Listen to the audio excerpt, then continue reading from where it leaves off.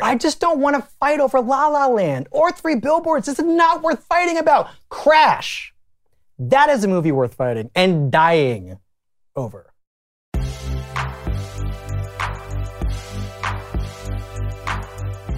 I'm Sean Fennessy, editor-in-chief of The Ringer, and this is The Big Picture, a conversation show with filmmakers. However, today we will not be having a conversation with filmmakers. I'll be having a conversation with some of my colleagues, and there's a good reason for that. It is Oscar week. Oscar week is a very exciting time at The Ringer. It's a very exciting time in the movie world. And to mark that time, we recorded a series of videos here at The Ringer where we had a series of conversations about the biggest questions in the Oscar races this year. I was a part of some of those conversations, and so I'm looking forward to sharing some of them with you here in audio form. Some of them will be about Three Billboards and whether or not it is, let's say, Crash 2.0. And another one will be about The Shape of Water, which many people consider the frontrunner in the Best Picture race. And, kind of identifying out of these two big movies, what is really leading the pack and why, and what the ramifications of a win for those movies will be. In addition to that, I hope you'll check out the rest of our Oscars coverage on theringer.com. We're doing a ton of stuff this week. We had a look back at the 2013 Oscars. Miles Surrey, Andrew Gruttadaro, and Cam Collins did that. I jumped on the Bill Simmons podcast along with Wesley Morris, and we talked about the 2013 Oscars as well. There'll be a series of written pieces, including by me. I'm trying to predict all 24 categories. I suspect I'll get at least 34% of those guesses wrong. And then on Sunday night, the big night, we'll be doing a after party and a little bit of a pre-show, looking at all the races and everything that happened on the big night and examining Jimmy Kimmel's performance and how will they reckon with Moonlight 1 year later, and if there's really going to be some controversy in this Best Picture race. And if there is, this conversation will get you primed for the pump. So here is Cameron Collins, Wesley Morris, Amanda Dobbins, Chris Ryan, and myself talking about the 2017 Oscars.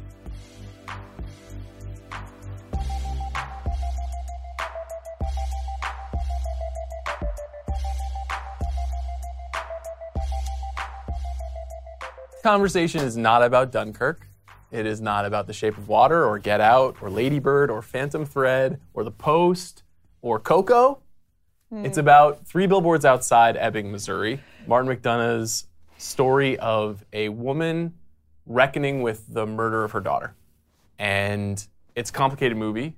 Everyone at this couch setting has talked about it and thought about it a lot.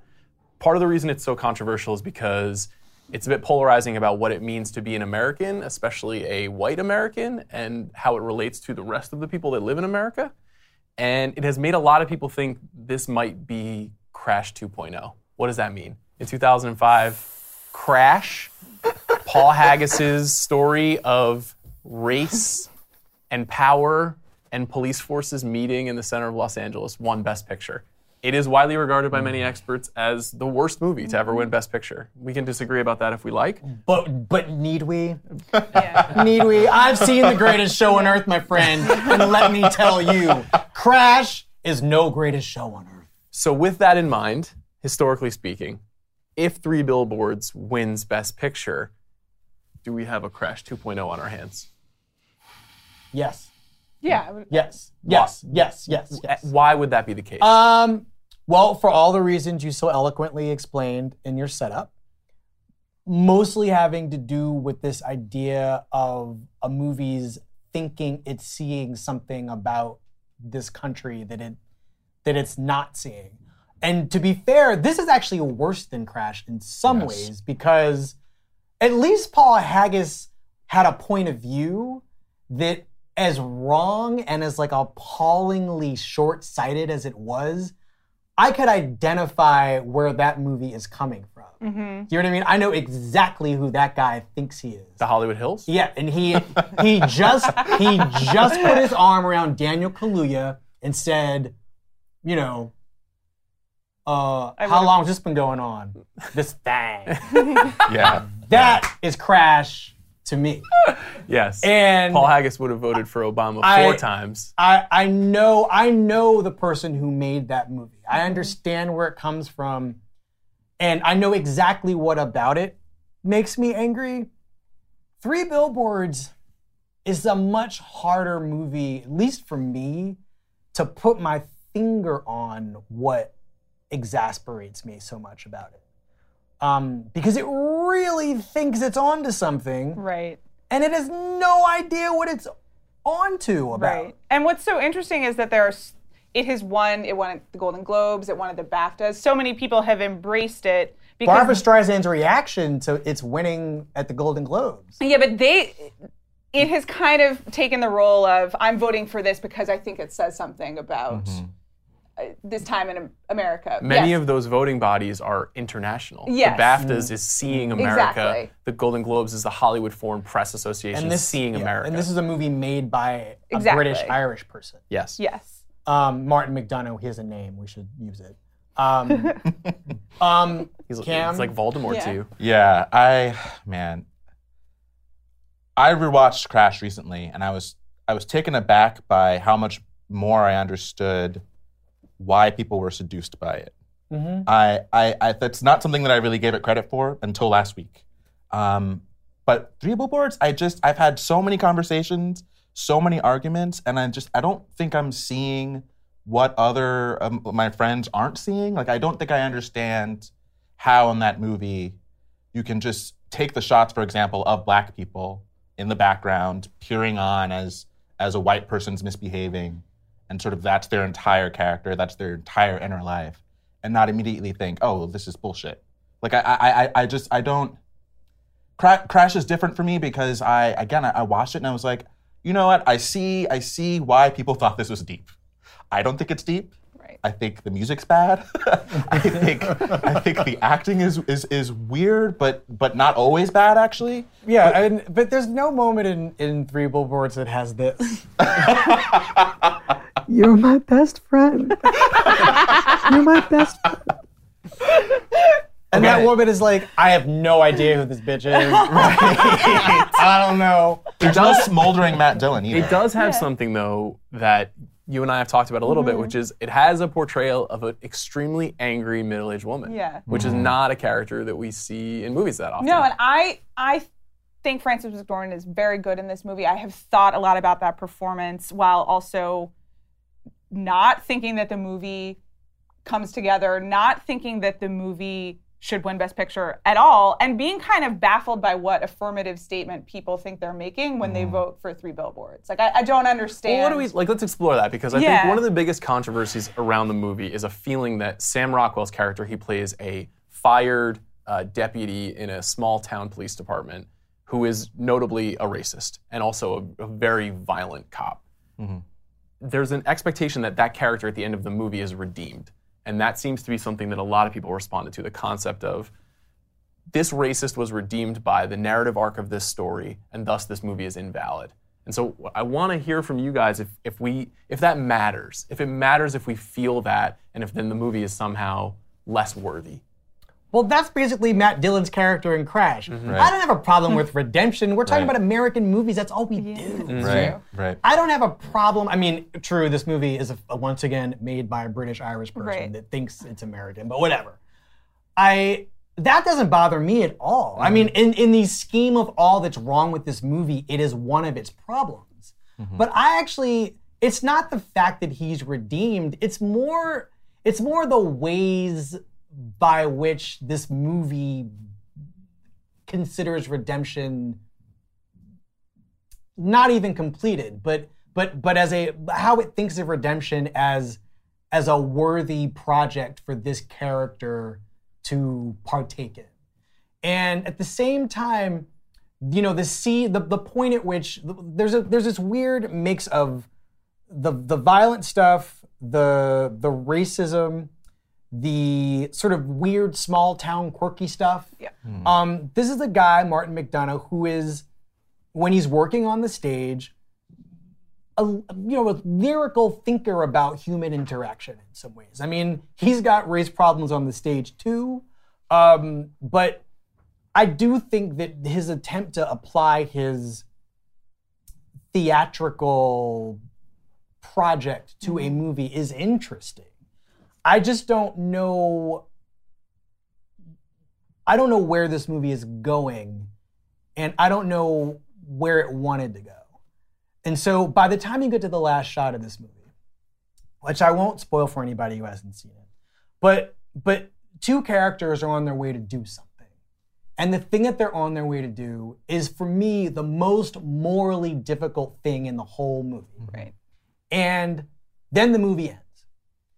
And I feel like the end of that movie is the thing that pissed me off the most, because it's the hardest thing as a human being to have to dramatize. And it just I mean, I didn't like anything that came before that last shot or that last sequence, but it affirmed how bogus and counterfeit everything that led up to that sequence was. I didn't believe this as a small town in America. No. I believed it as a small town on a soundstage in some man's mind. Okay, let me interrupt you though, because Martin McDonagh's previous two films are In Bruges and Seven Psychopaths, purposefully absurdist, ostensibly humorous movies that are very violent and reaching for the ceiling in terms of plausibility. Mm-hmm. This movie, for some reason, largely I think because of the context in which it was released, is being made to seem as if it is more meaningful than his previous two movies. Now, part of that is the cognoscenti and the intelligent people of the world interpreting it, and part of it is the way that the movie is presented by a studio, and part of it is the way that he discusses it when he's being interviewed. It's a collection of all of those things. But do we have to accept that? Or can we say that this movie is more frivolous? And set aside whether it should win Best Picture, like, is it important? Does it have to be? Do we have to care about it in this context? Well, I mean, the movie's playing with dynamite in a way that, for example, In Bruges, I don't think of anything in Bruges comparing to a movie about a rape murder and... Can I suggest a counterpoint? The movie opens with the murder of an awful priest. And is completely a reflection of, like, Catholic guilt and also the awfulness of the Catholic Church. That is a very heavy concept that is made to seem funny and about the anxiety of an assassin. Right. And that to me is different than a woman trying to explain why her daughter was raped and murdered totally outside of the movie, combined with a police department that has a history of violent racist tactics, combined with all the other million things going on, the relative lawlessness of this middle American town. That to me is, I mean, I think he also knows when he writes that into a script that he's dealing with big American themes. It is very much an algorithmic, what is wrong with America? Gender, race, small town America. I don't know, I think the movie inserts itself into a big question, a big conversation, and then isn't quite up to the task of that conversation. But I don't know. Like, for me, the problem is not Sam Rockwell's character having a kind of moral pivot to caring about the violence at the heart of the movie. That, to me, is not implausible. He is a policeman. I do think some part of him cares about justice. But it's more him in the context of the rest of the film, throwing people out of windows with no repression. It's just like, I don't understand this world and this world, right? I just don't get it. It's the movie's moral framework that irritates me, too. Yeah. And you mentioned this priest scene in Bruges.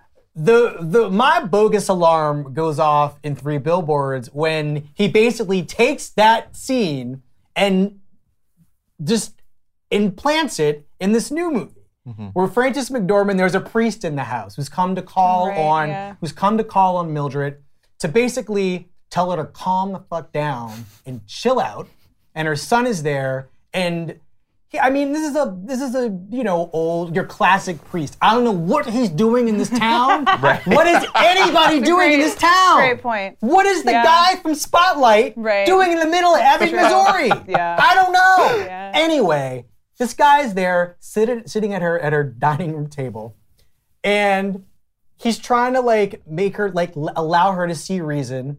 And Frances McDormand's character, Mildred Hayes, decides to unleash holy hell verbally on this priest.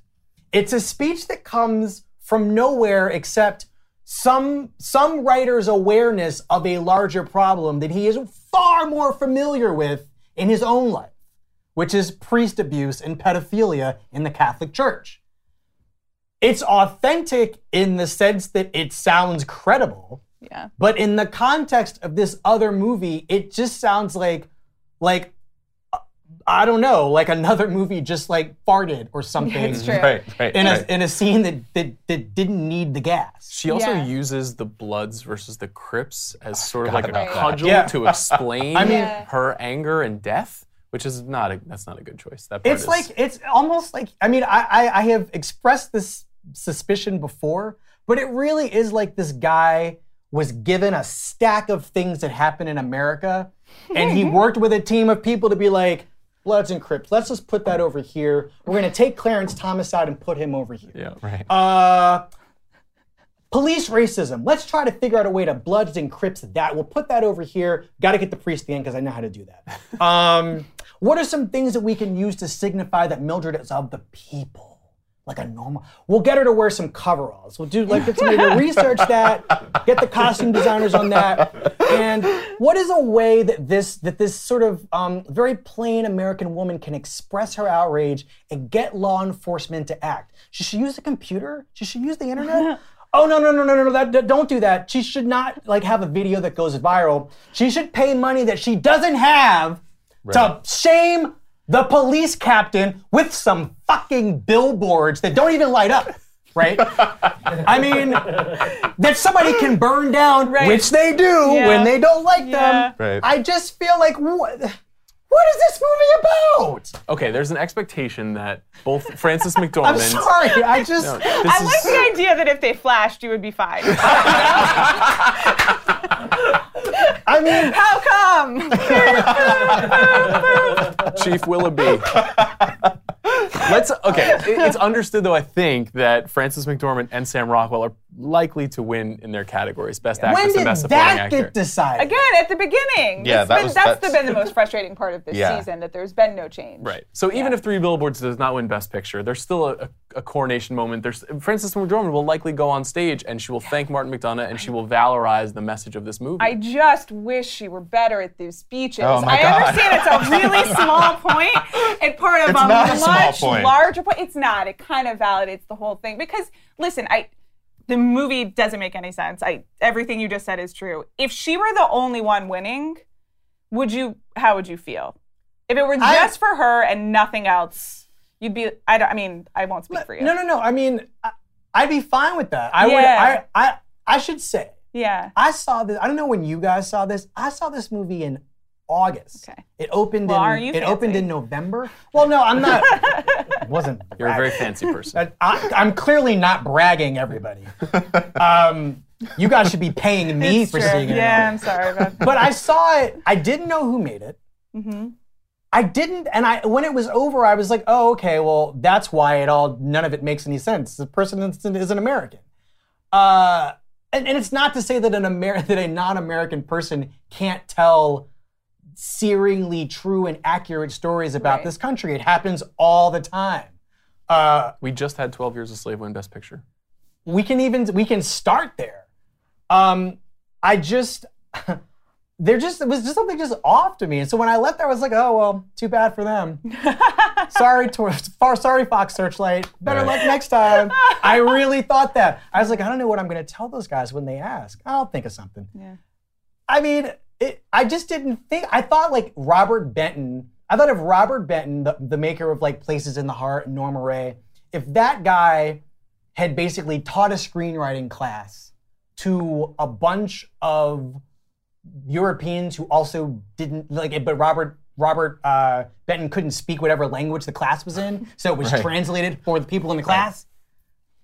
That's this movie to me.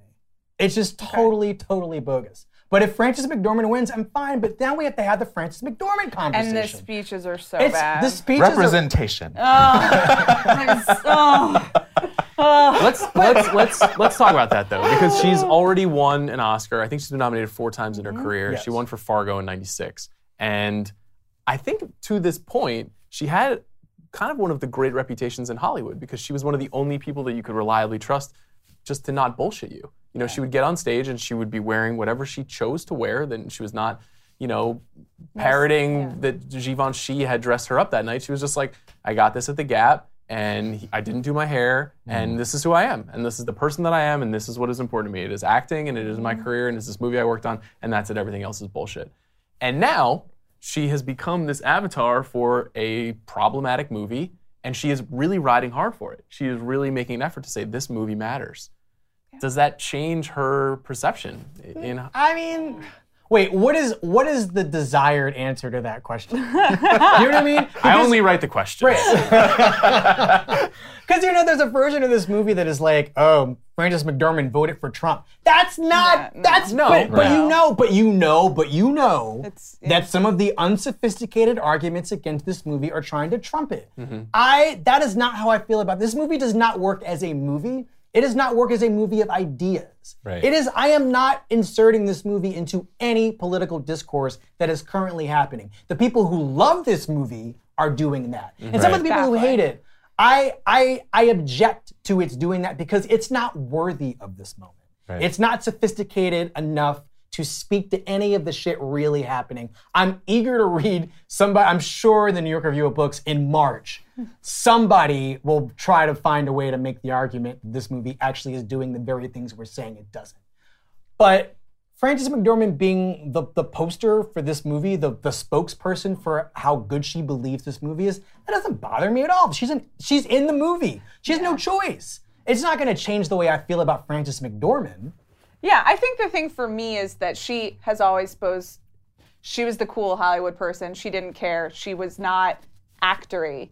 And the juxtaposition of the way this film is being received and her speeches, which as Cam already noted, they involve agents, they involve I'm here and this is my time and I want more from her. And I want more from her as a person, and I have thought about the performance. It would make it easier for me to stand by the performance if she were more aware. And she is. She did say, "Stop giving me stuff and give some stuff to the young people." That's true. I mean, she's still relatively cool. She does know she's in Best Actress, though. By the way, right? It's Where young people always win, and she should be like, "Thank God you give it to me." That's a good point. I have one last thing I feel like we need to bring up, which is that Wesley, you wrote a very powerful piece about this movie a few months back for the New York Times.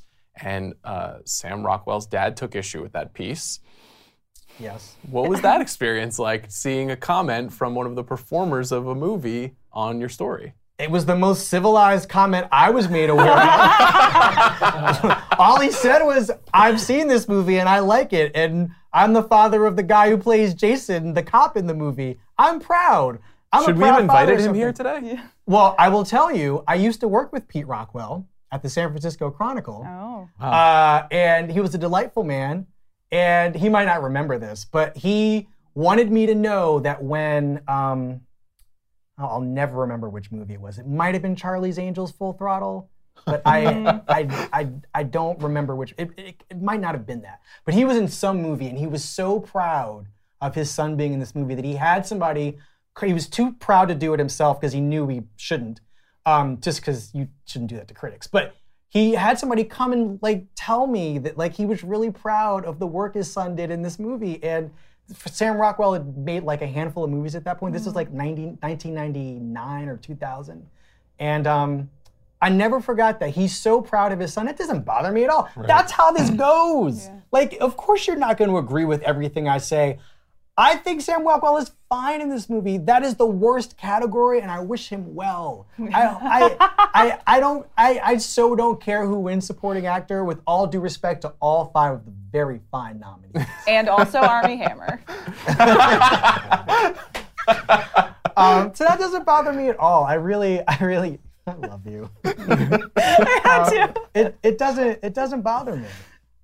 I think it's great. Yeah. I mean, I don't want to say I'm rooting for Sam Rockwell, but as a career, as an actor, I'm really fond of him. It's time. No, it's not time.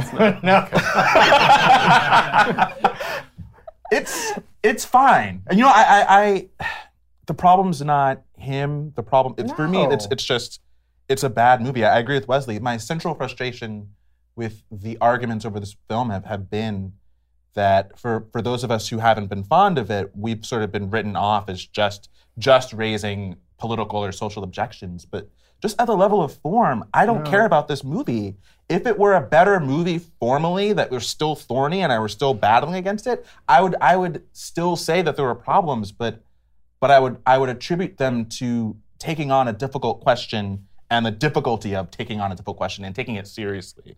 And I just don't think that this movie is worth that conversation, which is why I'm frustrated that like everyone in my life wants to argue about this movie no matter what side they're on, because I'm just like, I wish I could quit this movie, you know? Comparing it to Crash is a really great idea because Crash really does kind of satisfy a lot of negative feeling that a lot of sort of negative visceral feeling that I enjoy getting from a movie that doesn't work, right? It's not just, Three Billboards is bad, but it's not the worst movie you've ever seen. Right. Crash is the worst movie you've ever seen, especially if you're an American, or a housekeeper, or a cop, or a car, or a fire. It's the worst movie you've ever seen. And it just so satisfies so many things that are so good to feel bad about. And Three Billboards doesn't come close to making me feel that way. Do you guys? Yeah. It's confusing. It's really confusing. It is confusing that it is a Best Picture nominee. My opinion, which is the least relevant as the sole white man on this panel, is that I think it's not bad. That is the whitest response to that movie you possibly could have had. I have virtually no interest in defending it, and I am very interested in the dialogue around it. I just think it is a clear victim, for lack of a better phrase, yeah, you need to find a better one. Of polarity, of a moment in which the way that we discuss things is slides from one end to the other, and there is no middle. I think, Cam, what you're saying is right, which is like, it's okay if this movie's just not good. Like, it might just be not good. That doesn't mean it's a flaming tire fire that then catches on Three Billboards and then burns in the night sky. It doesn't have to be that. It can just be like, not that great, or maybe you could be like, I kind of liked it. Yeah, bad masterpieces are hard to come by, and I feel like but this is where we are though, right? Like every year there has to be some movie. Right. And when we've talked about The Shape of Water, I'm really dreading that like there's some energy out there that needs it to be that movie, and I can't allow that to happen. Not a movie about a fish and a woman directed by a Mexican. It just can't happen. Yeah. So let it be this movie that really is trying to do something about now, but is failing. But I don't know that it has to happen at all. I knew we were crazy when we were fighting over La La Land. I knew America was broken and really needed some time on the therapy couch when we were fighting over fucking La La Land.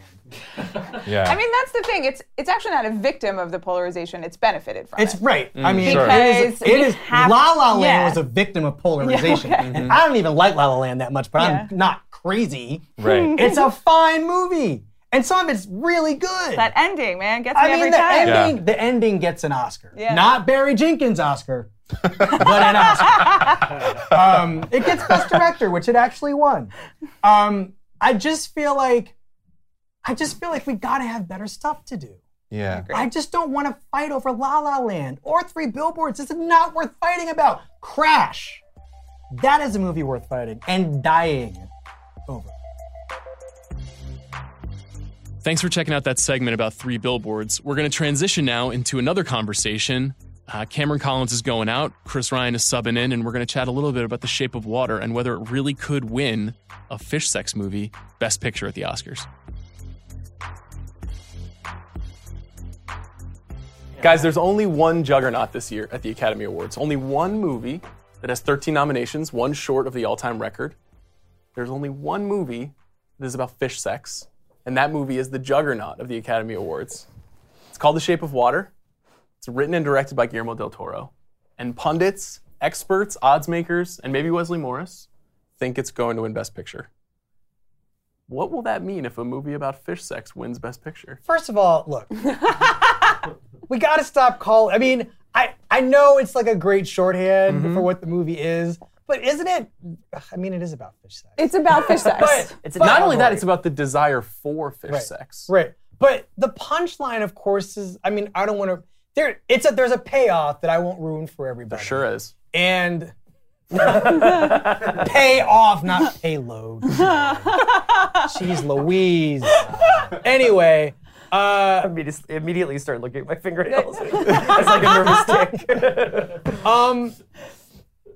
I just feel like this movie is such a weird. Like, I don't know how we decided that this was it.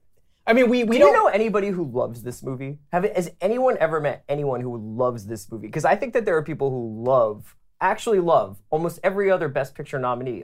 Tons of other movies this year. Real, actual passion. Even for Three Billboards, even for Dunkirk, even for Darkest Hour. Nobody loves this movie. The people who love it are people who make movies. And it's because the reason it has so many nominations and the reason it has the support of so many guilds is because it touches a lot of different parts of movie making, a lot of different aspects of storytelling that I think people who make movies really respond to. And this happens every year. We find movies. La La Land was literally the example of this last year. La La Land was an achievement, kind of a cross frame. It had great sound, it had great music, it had great dancing, it had an interesting script, interesting performances. And when you have the tic-tac-toe, it's not something singular like Phantom Thread where you're like, whoa, these performances, whoa, that script. It ticked all the boxes. And I think it's possible that a movie can be well-liked enough to become the most powerful. Yeah, that's good enough. The Sally Field argument. Right. It's funny, that's a great question, Chris, because I don't know anybody who loves it either, but I know lots of people who like it. I'm one of those people, which is why I'm willing to speak on its behalf as which you have been doing an repeatedly all I'm day. this movie's congressman. Emerge from the water. And Yes, the king of Atlantis. I just feel like Throw a trident down. I accept. I accept. I'm willing to be that person. But because, I mean, well, the other factor in this is Guillermo del Toro himself, right? Like, it's, people like him a lot. It is, I think everybody voting in the Academy knows that he, basically, this is the last Pokemon you need to, like, have a whole set, right? Yeah. Sure. Right? Yes. Like, Which We're really mixing our Alfonso- creature Yeah. metaphors I know. here. Alfonso Cuarón has an Oscar, Iñárritu has 2 Oscars. It's a nice thing to give. It's more than nice. He earned it. I think. It is just an interesting thing that this love story is going to be the thing. It could potentially be the thing that wins Best Picture. I have a good sense of how you guys feel about the stories Yeah. that Guillermo del Toro tells. But before you share those feelings, maybe, Wesley, you can help us understand what it is that del Toro does, why people think he's such a master filmmaker. Well, part of it is what you were saying before about the movie aspect of the moviness of his movies, right? He is a person who is the only other person I can think who the Academy likes in this way is Tarantino, a person whose relationship to the world is through the movies first. And I always find that to be, I mean, with a good director, looking at the world that way can be really interesting, right? I mean, this movie, if it's about something other than fish sex, is about,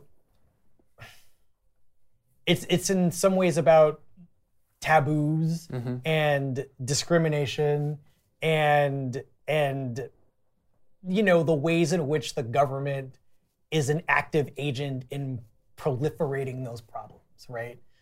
It's presented in the hokiest sort of B-movie terms, but if this movie has something that it's arguing for, it is kind of, I mean, on its face, interracial relationships, but also something as corny as Destiny, as it turns out. I like that. Any of this resonating with either of you guys? No, not at all. I can't believe that in a year like this, with the movies that we have in this Best Picture category, that the allegory is actually going to win. That the movie that's one step removed from actually saying something, that is essentially drawings being stuck up on a wall and the wonder of what we don't understand, is going to win when we have all of these movies, whether it's something from set in the 1940s, something set in a slightly altered reality, or something told from the 1990s, is going to be the movie that we choose to say that's the best picture. The one that's sort of just about this fantasy land of like government conspiracies and amphibious men. It's like, why? It just seems like completely out of step with the times. Yeah, this is the no creatures couch, Yeah. which is something that's Chris has died on this argument for a while of just like, why does it have to be a beast? But I feel It that way. extends to Paddington. Oh. Oh, wow, come on, easy. This segment needed a villain. And Yeah, now we If have Beast one. wears that's a raincoat doesn't make it less of a beast. Yeah. I'm still not interested in its Okay, narrative. but he's got a little accent too. Yeah, he doesn't have a soul though. It's Oh man. Oh boy. okay, I stand with you. You know that, right? I'm sitting here with you. Yeah, no I know, beast. I know. But to go back to Wesley's point, even if it is like it is well made. It is a love story. It's hard for me to resist a romantic story like that, and it's nice. Except, why does he have to be a damn fish? And why does he have to look like that? And I understand why, but I don't need that extra supernatural layer. And it takes away from me. And But that may then just what be, movie? What? Then it's like a John Cusack movie without. I love the John Cusack movies. Well, Yeah. but then we're not having an Doesn't Oscars it feel like a conversation. Cards Against Humanity Yeah, card now? Like with exactly. all like the different little elements of it where it's just like, what if the neighbor was gay? And what if the person was mute? And what if the Right. guy was a fish? And Michael Shannon is Michael Shannon. And it's just like, ultimately it scans like basically like Tim Burton without a sense of humor. Tim Burton. No sense of humor. Wait, I feel like Tim Burton doesn't have a sense of humor. Well, he stopped having one about 20 years which ago. version Right. of Tim Yeah, Burton right. we're talking about? Mars. It died in Mars Attacks, or maybe Ed Wood. Maybe that was the last time. I think Wahlberg killed it on Planet of the Apes. Probably. Anyway, I don't know. I really like this movie without loving it, but I also I want to defend and be in favor of the thing it is. It's a Guillermo del Toro movie. Like, there's a sort of movie to movie argument to make against his movies, I guess, if you're inclined to do that. But I just don't want this elevated to something that it was never meant to be in the first place. This is not like beating up on something that is your classic Oscar bait movie.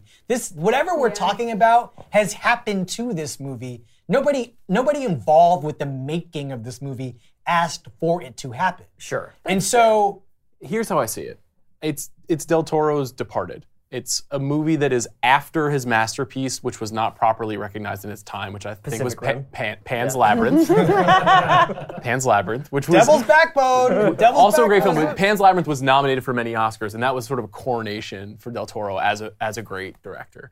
And it didn't really win very much. And it was a movie that was allegorical, but also very real because it was set in wartime, and it felt very specific about what it was like to be in Spain at that time. Because it was lightly passed over, we have to wait 10 more years to now officially recognize him. The same way we have to wait a long time for Martin Scorsese to be recognized for The Departed, which is a little bit of karaoke Scorsese, fun as that movie may be. So now we're finding this moment where everybody who hates Del Toro movies has this karaoke Del Toro movie, and they're like, this is why this isn't good. He just tells fables with creatures, and I'm not interested in that. And everybody else who's like, I like his movies just fine. That was a rude impression of us. But also, everything you said is true, so it's fine. That's how I feel. But it is that, and I think That is well pushed. Yeah, that may be true. But I would also speak. It's not just Shape of Water. It's not just that a Del Toro movie is being recognized.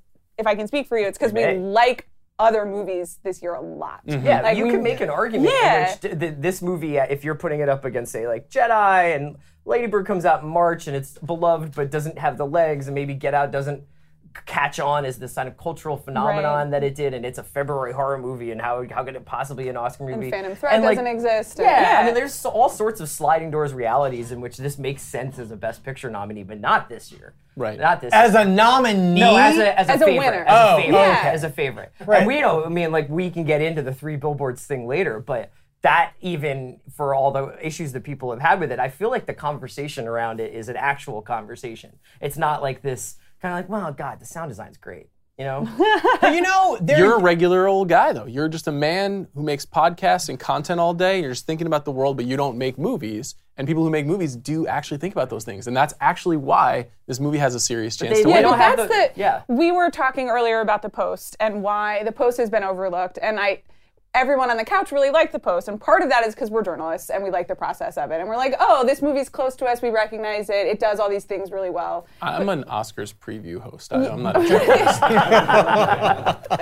But I do think some of it is also, that's great for everyone who, I'm glad that this movie exists for them and that they could recognize the craft in it, but I didn't really like watching it as much as the other movies, and I don't want it to win Best Picture, and it's as simple as that. Perfectly legitimate. Yeah. Yes, Sean, that your is. rationale is really good if the Oscars is a luncheon. and then you know what I mean? Like your rationale makes sense. If it were 1927. If we're not talking about this for months leading up to and weeks afterwards. Right. But the fact of the matter is that despite being voted on largely behind closed doors, it's an open door ceremony. It's an open door speculative event. So I think that's why you're seeing people really sort of buck against this, this embracing of a movie that people are like, I don't mind being upset. I just want the movie that wins to make a point, to take a side. I want to be on the other side of a fence, not being like, ooh, what's going on over there on this tree, Well, let's just talk a little bit about how it could win. And I think if La La Land had won last year, my perspective is that I would have felt 100% certain that The Shape of Water was going to win, because it would have indicated that the code of the Oscar hasn't changed. Moonlight winning redefined what we thought could happen. But Oscar voting, especially the Best Picture voting, is very complex and very slightly difficult to understand, because it's not just who got the most votes. Right. It is who got the most votes if the winner has more than 50% of the votes. However, with 9 nominees, that very rarely happens. And so then what happens is the voting leads to preferential balloting, which means that the movie that gets the lowest number of votes is removed. Call Me by Your Name. So Or The Post. Or Darkest Hour. Darkest Hour. Oh, Darkest Hour. No, but here's Darkest Hour. By Darkest Hour. Yeah, it will get more votes than Call Me by So Your if you Name. remove I can't- Darkest Hour, and then those votes then slide up to the number 2 spot, and we're essentially pulling from second place votes. And those second place votes are tallied with first place votes. Okay. And because of that guild strength, because the Writers Guild, the Producers Guild, costuming, special effects, sound editing, all of those categories represent the body. Right. And the movie also has multiple acting nominations, which means it's very strong among the SAG group. It really has a strong chance to win. As much as we want Get Out to win or Lady Bird. This or is how you Call Me elect by a Your French Name. president. It doesn't seem like how you should decide Best Picture. What would you do instead?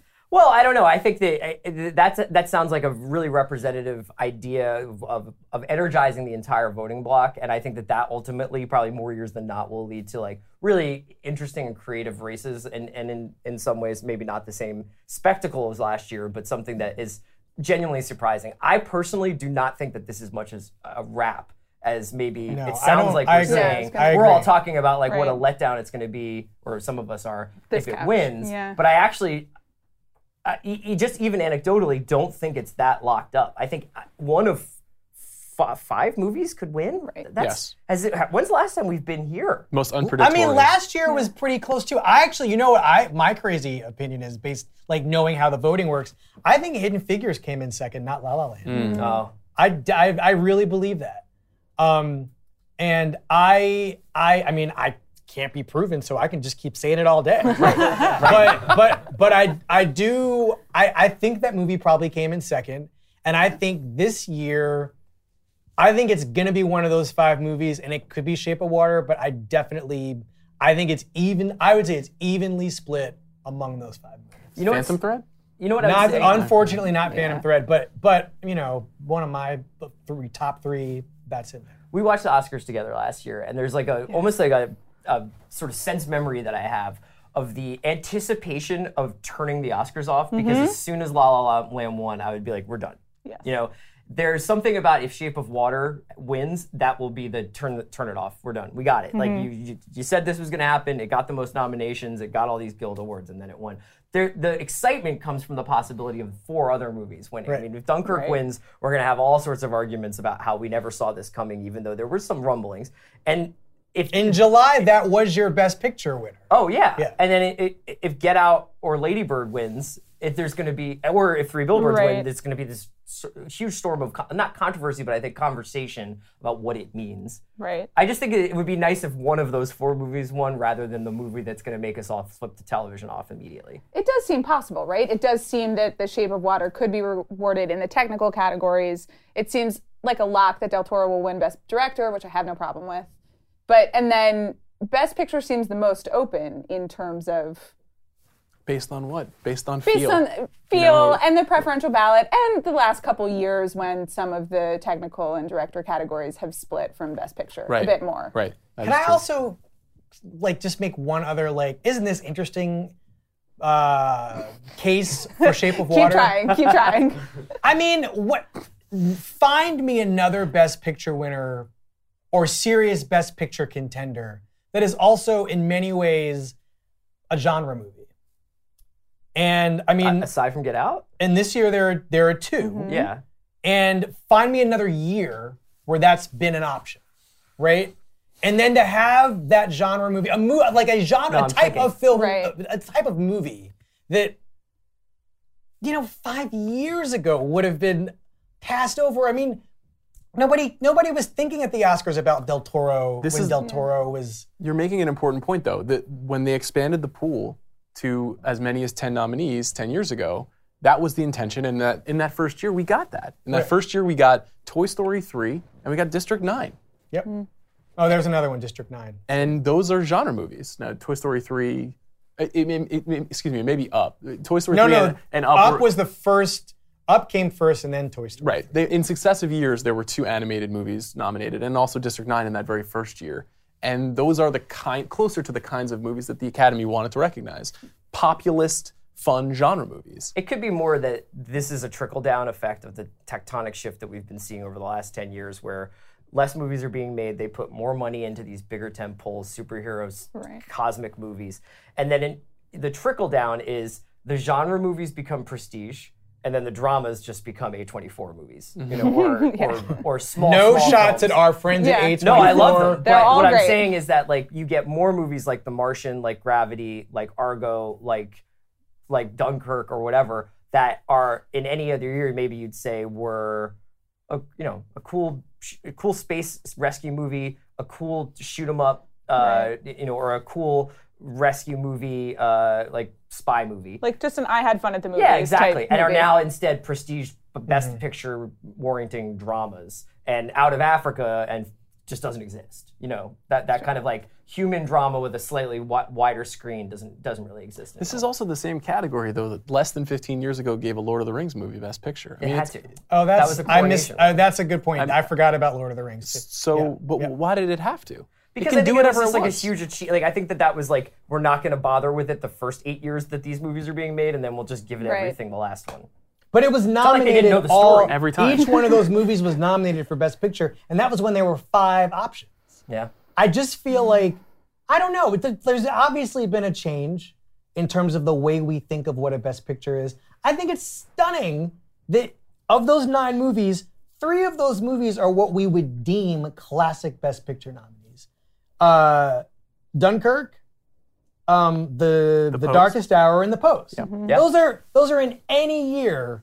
Like, when you look at your preview for X Yeah. year, you can see these 3 movies on the schedule. Just put them in. Your Best Picture nominees. And think about it this way. It's as many as 10 nominees, and it could be as few as 5 based on the Right, voting. So right. imagine a world where the 5 nominees this year are The Post, Kill me now! Dunkirk, true. Darkest Hour, The Shape of Water, and 3 Billboards Outside of Ebbing, Oh Missouri. my God! What would be the story of the Oscars? And I love The Post. Yeah. You know, what's interesting is I wonder if in future Oscar campaigns, the failure, quote unquote, of The Post and Dunkirk to really get traction will make other people be like, we should take a run at this. Because I remember back in June or whenever the first set photos of The Post came out, people were like, they shouldn't even have the Oscars this year. Yeah. Yep. You know, they should just like FedEx these statues to Spielberg, Hanks, and Streep now. And it's like, it's a completely forgotten movie in terms of the awards conversation. Well, let's use that to pivot forward a little bit then. I think Blumhouse and Universal were incredibly savvy about the way that they positioned Get Out all year. This was a really tactical campaign that they pulled off. And we have a movie that has some similarities right now that is dominating, that is called Black Panther, that already, after just 2 weeks into release, people are like, this movie should be nominated for Best Picture. And there's a little bit of a blueprint for it now. Do you think that with the Logan adapted screenplay nomination, a lot of the frustration over Wonder Woman not being nominated this year, And dark. Don't forget the Dark Knight bitterness that still Right. True. still courses through our culture. yes, an unhealed wound. I mean, Are we yeah, going to it's see? true. Are we going to see? Are we going to be having this conversation about can Ryan Coogler do it 1 year from now? Listen, here's the thing about Black Panther. Oh boy. This is gonna wait. Okay. Fortunately, we're ready. you're saying this. Yeah. Oh, come on. I feel like, how do I put this? I feel like I feel like Creed should have done Yes. better Yeah. when Creed came out. Yes. I think that in the eyes of whoever didn't like that movie or liked it but didn't love it or Shape of Watered it. Don't. I loved Creed. Don't look at me. No.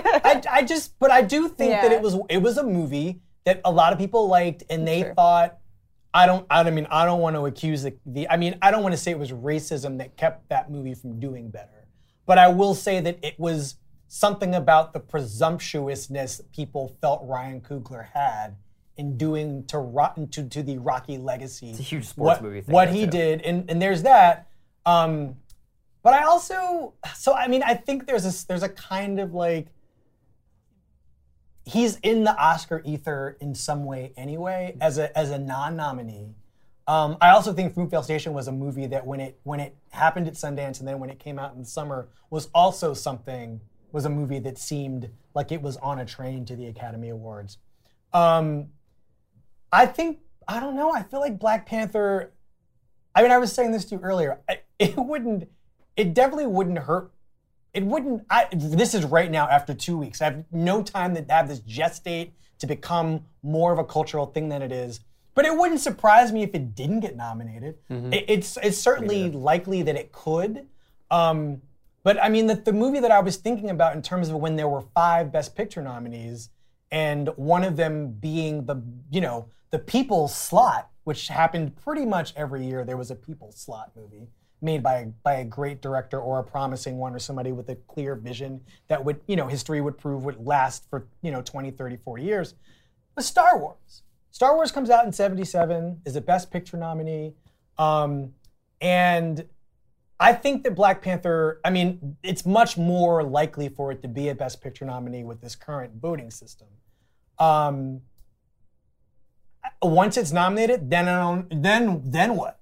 Right? Does Coogler get a Best Director nomination? There's all this stuff that'll be interesting to think about as the year goes on, not knowing anything that's coming out between, now and December. But when will you guys start your campaign for Black Panther? It wouldn't matter. I don't think it would win anyway. I don't think that the movies, for as much as there's a People nominee, and for as much as I think that we're more and more grappling with the idea that superhero or genre movies are prestige movies, actually, I just think that everything from Avatar to Dark Knight to the lack of, honestly, I'm sort of surprised that we didn't have a larger conversation about Last Jedi being nominated for Best Picture. I think partially that was because of the entire conversation about that movie became about the backlash, about who was telling the story about that movie. And there was plenty of really good criticism about the film. I think if it was 30 minutes shorter, and they never had gone to a racetrack, that you might have that conversation. But when we walked out of that movie the first time we saw it, I was like, I think they might nominate this movie. There's a lot of really incredible, memorable scenes that I probably will remember long past I remember a lot of the stuff that got nominated this year. I just don't think that Black Panther, I would think it would be amazing if Black Panther got nominated. I cannot see it being sustained all the way through the year and then being made as a convincing case of why it should win.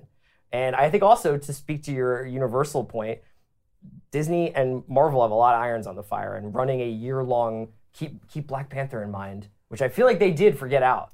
Can I just say something about Disney and Marvel? Sure. Black Panther doesn't need Disney and Marvel to do anything because they got black people. That's true. Black people will get that movie nominated for Best Picture if it comes to that. Yeah. I don't think they have to spend. This is the thing that kind of is nauseating to me about the relationship between the corporate aspect of the Academy process and the popular aspect of the Academy process. And this is the crazy tension, right? That when January comes and Selma Blair and Patrick Wilson are reading the nominees. It's a great look for Patrick Wilson. I don't know why I picked them. Are you shipping them? Yeah. When they read the nominees and Black Panther isn't there, given the work I believe Black people will do without Disney and Marvel's prodding, the sincere belief that this is already one of the best movies of the year, it's going to be some really interesting cultural shit going on if that is omitted. And it's almost like I actually don't like that because I'm actually torn. I don't want to say that I don't like it, but because it's new. This idea that you can that you can have like a people's. You can hashtag something into the right. Oscars. You can exactly. I mean, there's no precedent for that.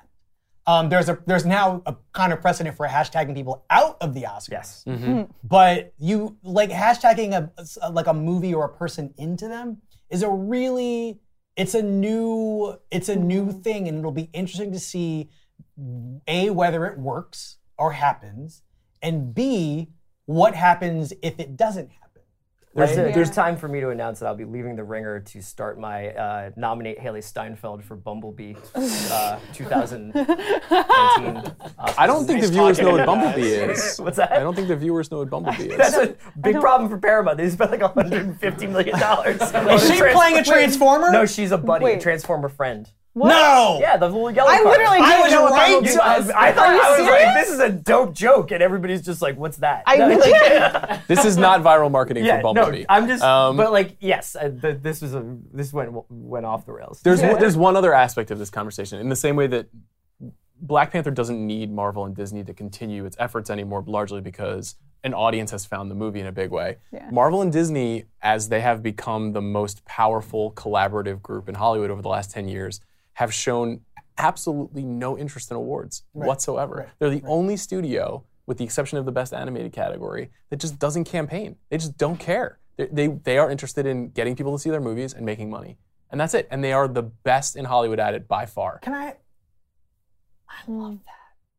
I really do. I mean, I just think the Academy voters should just pick the movies they fucking like. That was my case for Jedi. As opposed to the movies that have been shoved down their throats. Just pick the movies you like. And if you like a movie, tell a friend.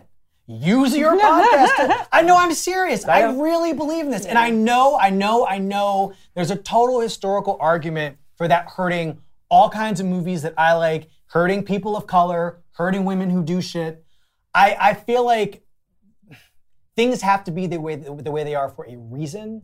But there's a kind of absolutist and idealist in me that just wishes the voters, with a little bit of prodding, but not like Weinstein era level harassment of the voting academy, not of women, but although obviously.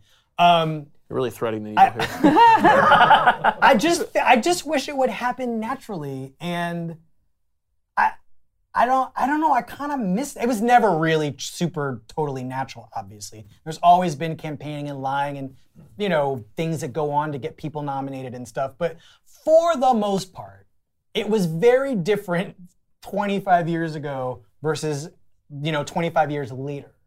And yeah, Amanda was able to power "Call Me by Your Name" to the mountaintop, Yes, but she did. not Armie Hammer. So it's give and take.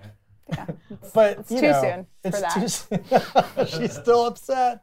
At the end of the day, does the Fish Sex movie win Best Picture? Chris? No. Amanda? No, I'm feeling optimistic. Wesley? Offended Wesley? No. Oh, but now you're sad. Now I feel bad. No, I'm not sad that it might lose. Del Toro will win Best Director. Yeah. And that'll make me happy enough. Okay. But despite your very good craft argument and you're the branches sort of coming together to celebrate this movie, I just think the numbers are going to be by 100 votes are going to be with some other movie. I'm going to say that it does win, and that's going to be a real quagmire for a content-creating company that has to find an interesting way to translate the dullest movie out of the bunch winning Best Picture. And it's a wonderful year. Oh. It's not the dullest movie of the bunch! The Dark Hour. Did you see The Dark Hour? It's Darkest Hour, but yeah. Whatever. Now I'm the Darkest Hour. Come on. It's not the dullest movie of the bunch. You just called it a fish sex movie.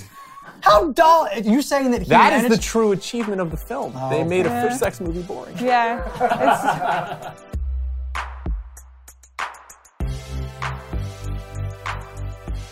Thank you so much for listening to today's show. For more Oscars coverage, please go to theringer.com, where you can find all manner of writing and podcasting. I'm also making an appearance on Against All Odds with the great cousin Sal, talking about the odds in the races. And please be sure to tune in on Sunday night, where I'll be joining the Watch co-hosts Andy Greenwald and Chris Ryan, as well as Amanda Dobbins, breaking down everything that happens on Oscar night. And please tune in later this week. On Friday, I'll have a new episode of The Big Picture with Francis Lawrence, who is a famed music video director and also the director of a few Hunger Games films and I Am Legend. And he's got a new movie with Jennifer Lawrence, his old acting partner, called Red Sparrow, aka Sex Spies, which is what it's known as in the Ringer office. So please tune in for that and see you next week.